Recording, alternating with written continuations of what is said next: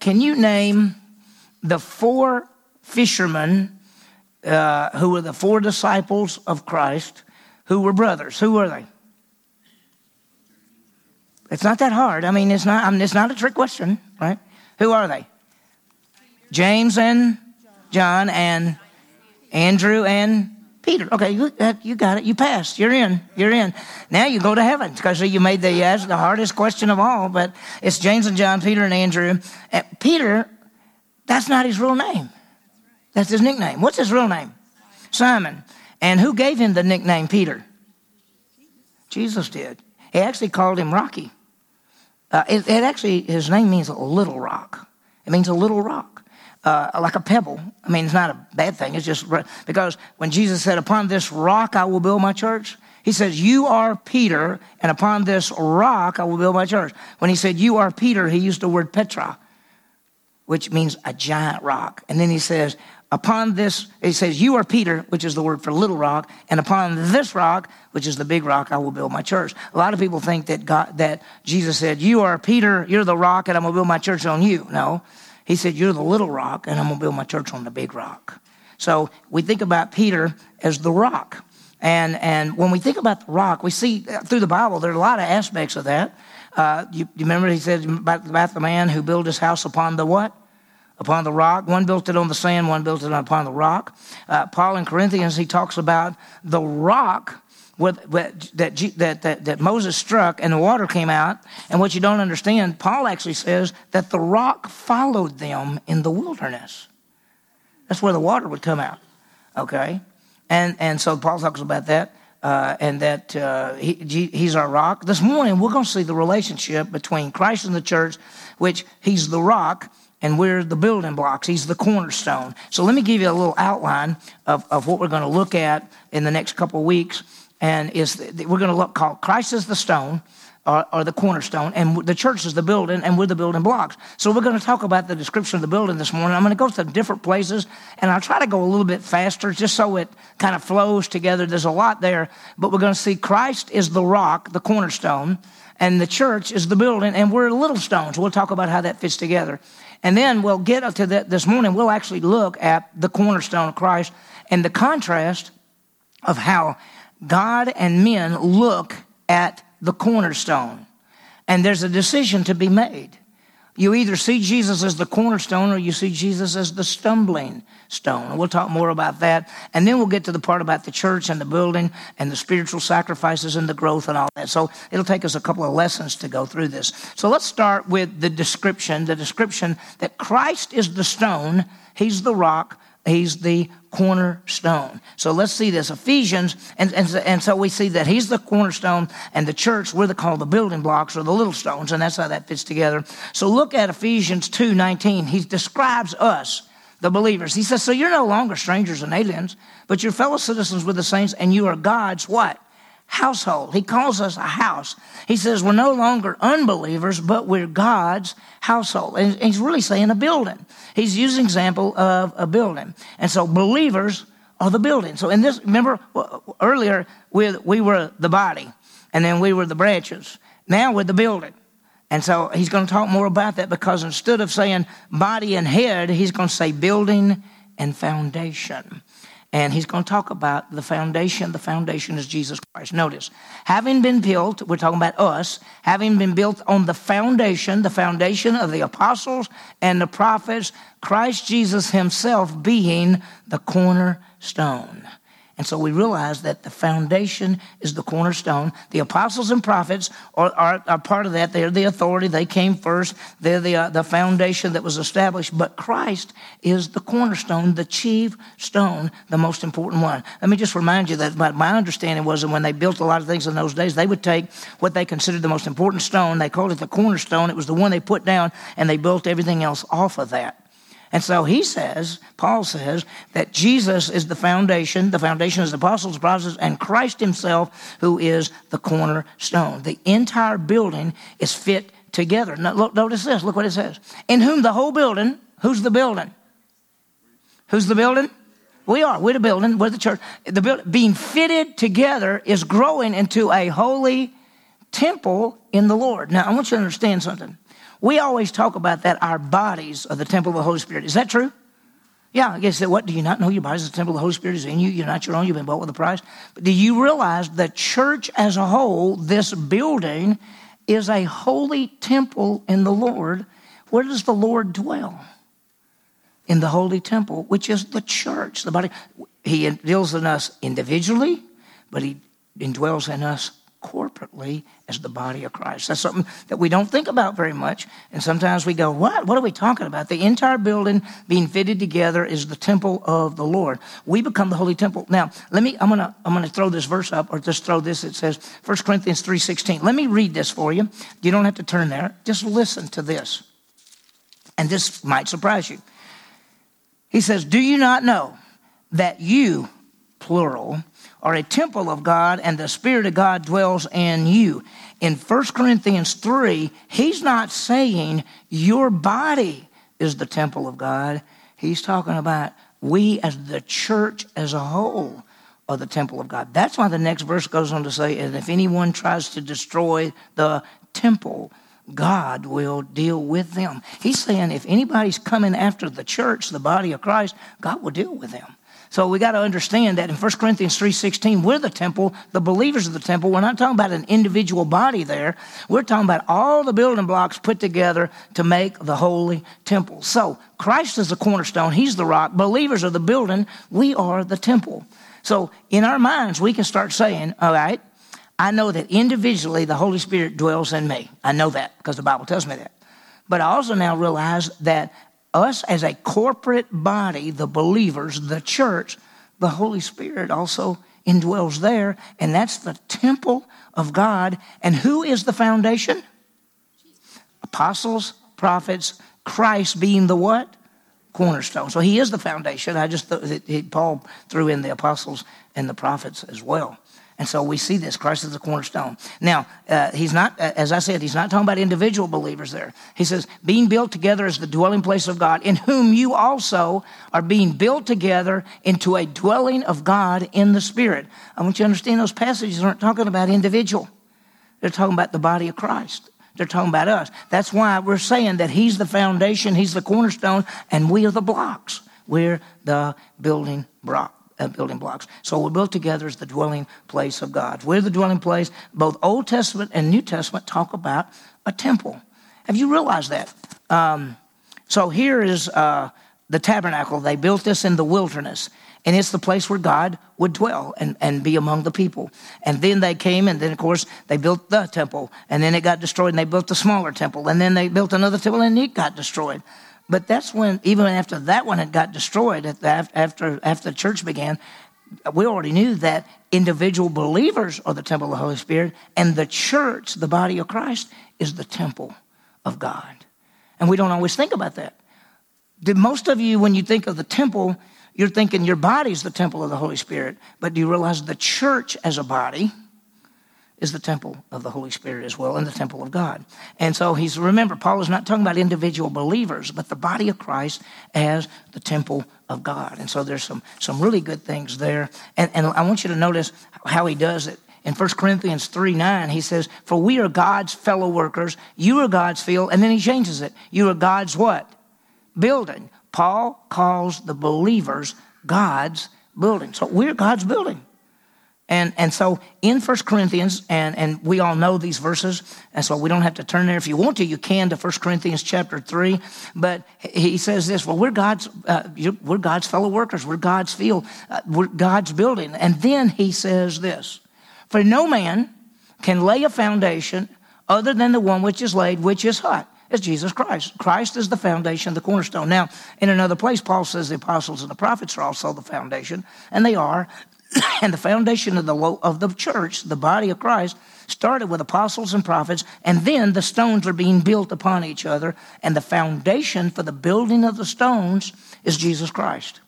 So he's using this analogy, and there's so much there because we could stop and say, okay, well that's enough, right? I mean, he's the head, we're the body, he's the vine, we're the branches, he's the cornerstone, and we're the little stones being built up. But there's a lot more to this. And I want to show you. And so Christ is the cornerstone, believers of the building, the temple. And the idea here is that we're growing. The blocks of the temple being added. We're going to see that in Peter. In 1 Peter, we're going to see how he adds that. The church is described as the building, the temple being added to. So we've seen this description. Christ the rock, the church the building blocks. Let's stop for a second and let's look at the cornerstone himself. That's Jesus. And I'm going to just not go into a lot of detail this morning, but next week we'll have a little bit more detail about the cornerstone. But the cornerstone, first of all, is Christ is the foundation. That's why Paul says, no other foundation can you make than which is Christ Jesus. He also says the foundation is the apostles, prophets, and Christ being the chief cornerstone. So he is the foundation. He is the cornerstone. He is the most important stone in this building. So he's talking about, and it's just kind of a unique thing, that there is a cornerstone and then all the building blocks, and that becomes the temple of God. And the temple of God really is the church, which each individual has God dwelling in them, but the church as a whole has God dwelling in them. That's why the gates of hell will never prevail, because it's God. This is God's temple.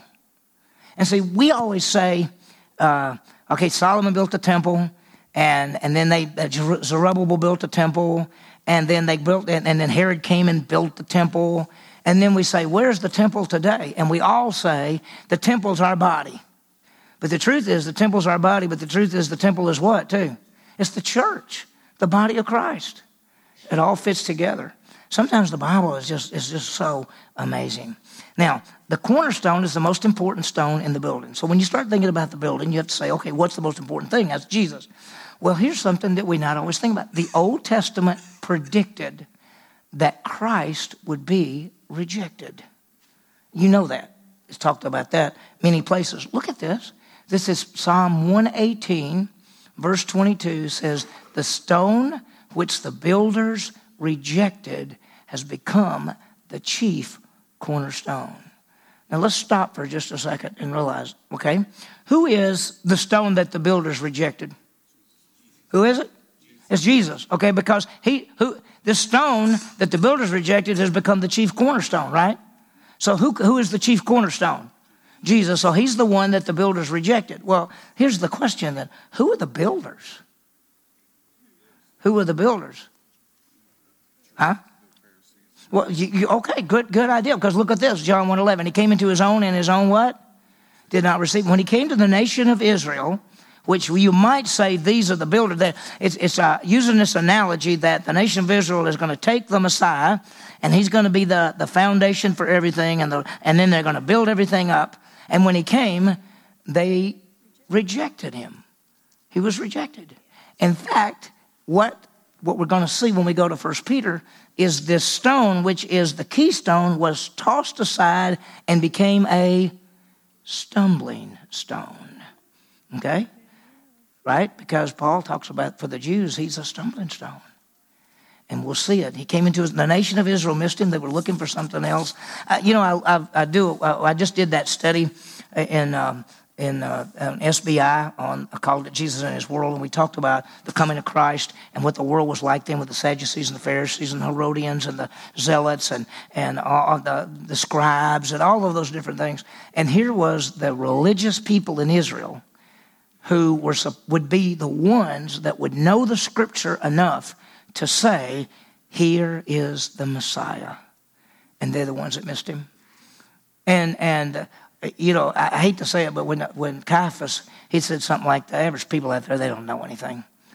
And that's what he said. And the truth is, they didn't really know very much because they didn't have Scripture like we have.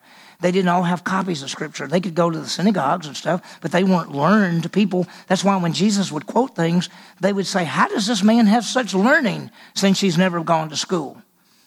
And so, well, Jesus wrote it. That's one reason that he had a lot of learning. And so when we get to this thing, Christ is the cornerstone who was rejected by the world and his own people. So I want you to see something. I want you to see the response to the cornerstone, and I want you to turn to 1 Peter chapter 2. We'll get into this just a little bit this morning, and then we'll get into it a lot more detail next week. 1 Peter chapter 2. So keep turning in your Bibles and get back to Hebrews and James and 1 Peter and get to 1 Peter chapter 2. I love how chapter 2 begins. He says, as newborn babes, do what? Desire the sincere milk of the word that you may grow by it in respect to, what does it say? Anybody know? 1 Peter 2, what does it say? 1 Peter 2:2, like newborn babes longing for the pure milk of the word so that you may grow in respect to salvation. Does he mean that you're going to get more and more saved? Well, if we're talking about justification salvation, no. If we're talking about sanctification salvation, the answer is yes. You all understand we're saved 3 times. Justification, sanctification, glorification. We have been saved. We are being saved. We will be saved. Justification, salvation is eternal life. We're saved and saved forever. Sanctification, salvation is the Christian life. We're growing to be more and more like Christ. So we are being saved from the power of sin. And then glorification is the future salvation in which he comes and gets us and we're with him forever. A lot of people have never heard that. We've taught it a lot of different times. The new study that I'm teaching second semester, which is I'm called 12 Biblical Truths that all Christians must understand. That's going to be part of it. So if you're interested in that, be sure and take that class. It's going to be a lot of good stuff in there. So he says, as a newborn babe, desire the sincere milk of the word so that you may grow in respect to salvation. We're talking about Christian life salvation, that you may grow as a believer. And then look at verse 4. And coming to him, who is the him? By the way, look at verse 3. If you have tasted the kindness of the what? Anybody see verse 3? Are y'all looking or are you just looking at me? Don't look at me. I'm not. If you have tasted the kindness of the Lord. Okay, and then look at the next verse. And coming to him. Who's him? The Lord. So in the flow of the passage, you've tasted the kindness of the Lord and coming to him as to a what? Living stone, which has been rejected by men, but is choice and the precious in the sight of God. Now, as we look at 1 Peter, there's a contrast here. In 1 Peter 2:4, he says, to him, Jesus Christ, he's called the living stone. Now, in a little bit further in the passage, he's going to be called the cornerstone. In fact, let me just read that for you for a second. It says, and coming to him as a living stone, which has been rejected by men, but is choice and precious in the sight of God, you also, talking about us, as living stones, we're the little blocks, we're being built up as a what? A spiritual house, that's the temple, for a holy priesthood to offer spiritual sacrifices acceptable to God through Christ. We are the temple, and we get to offer what? Sacrifices. When was the last sacrifice you offered? We offer them all the time. We'll talk about it. And then what he says, for this is contained in the scripture, behold, I lay in Zion a choice stone, a precious what? Cornerstone. There he is. And whoever believes in him will not be disappointed. So I want to show you this, and then we'll stop and go to Grow Group in a second. But look at this. In contrast to God and to men, he was rejected. Notice what it says. And coming to him, rejected by men, tossed away. The builder looked at the stone and tossed it away. But this is amazing. This is the chief stone. This is the one that the whole building is supposed to be built on. And the nation of Israel, religious leaders, and the other, they took the stone and tossed it away. And it became a stumbling stone. But to God, notice what it says, rejected by men, but is choice and precious in the sight of God. To God, he's choice, he's special, he's the Messiah, he's the anointed one of God, he's the Word, he's the Messiah, he's chosen before the foundation of the world that he come to die and to pay for sin. He is the cornerstone. So when you look at the contrast, you'd say when he came into his own received him not. When he came into the world didn't really know him. When he did all this, it says that the world basically rejected this cornerstone and he became a stumbling stone. They just threw him out. While God says, wait a minute, this one is precious. This one, it says, is choice and precious in the sight of God. Chosen before the foundation to die. And what do we see? Before men, rejected. Before God, choice and precious. And it's a truth for every person. You got to make a decision. Is Christ, look at this, is Christ the cornerstone or is he the stumbling stone? Listen to this. I want to read this for you. This is verse 6 of 1 Peter 2. For this is contained in Scripture, behold, I lay in Zion a choice stone, a precious cornerstone. So here's the cornerstone. And he who believes in him will never be disappointed. This precious value then is for those who believe. But watch this. But for those who disbelieve, the stone which the builders rejected this became the very cornerstone and a stone of what? Stumbling. You understand that when we talk to anybody about Jesus, now we're looking at the analogy that here's the temple of God. We're it. The cornerstone's Jesus, the foundation's the apostles and prophets. He's the cornerstone. We're the blocks being built up. As people trust Christ, the temple's being built up. We actually get to offer sacrifices, spiritual sacrifices. We'll talk about it more next week. And yet what they're saying is when this cornerstone came to the world threw him out and rejected him. And the people that accepted him, he's the choice cornerstone and they'll never be disappointed. But those who rejected him, he's become the what? The stumbling stone. And notice what this verse says. In verse 8, and a stone of stumbling, a rock of offense, for they stumble because they were disobedient to the word, and to this doom they were appointed. They were disobedient. What was the offer? What is the will of God? That you would believe in him who he sent. And they were disobedient, and they stumble over the stone. It is amazing. I talk to people who reject Christ. You know, you talk to them, and it's like they're blind. It's like they don't care. I've had a lot of opportunities to talk with Jewish people over when I was coaching at Mississippi State. I had a good friend that was a Jewish guy that was a jeweler. I had another good friend that actually fought in the 73 and the 67 wars, and he was at Mississippi State, and I used to talk to him. And what's so amazing is when you start talking about Jesus Christ, they shut the door right then. And what is amazing, I went over to this guy's house. His name was Abishai ben Parai, which means son of the fruitful vine. That's what his name meant. He fought in the 67 and the 73 wars for Israel, and he was a pilot. And we would be there, and his wife, she was really open. She's Jewish too, but she was open, and he wasn't as open. And she would ask me Bible questions, and as soon as I started, he would pick up the paper and put it like this. But I knew he was listening. He was listening behind. But they in their mind, Jesus is a stumbling stone. You can't come to Jesus because he's the God of the Gentiles.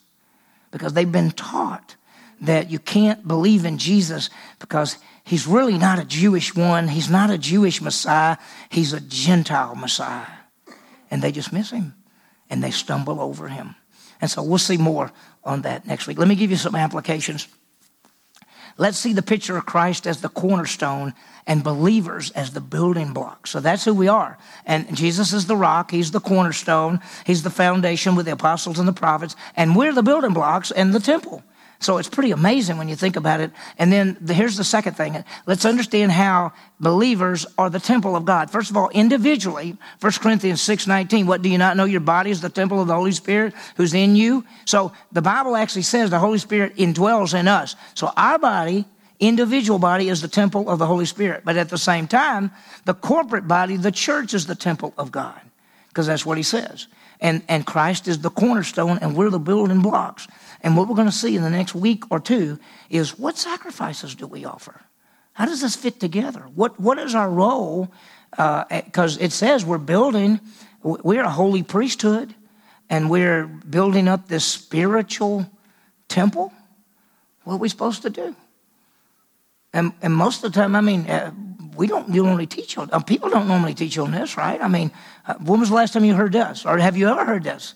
So we're gonna see it as we go through it. Number 3, let's understand that Jesus, the cornerstone, is rejected by men, but precious to God. Came into his own did not receive him. Watch this. He came into his own, but he was rejected. But he was beloved son to the Father.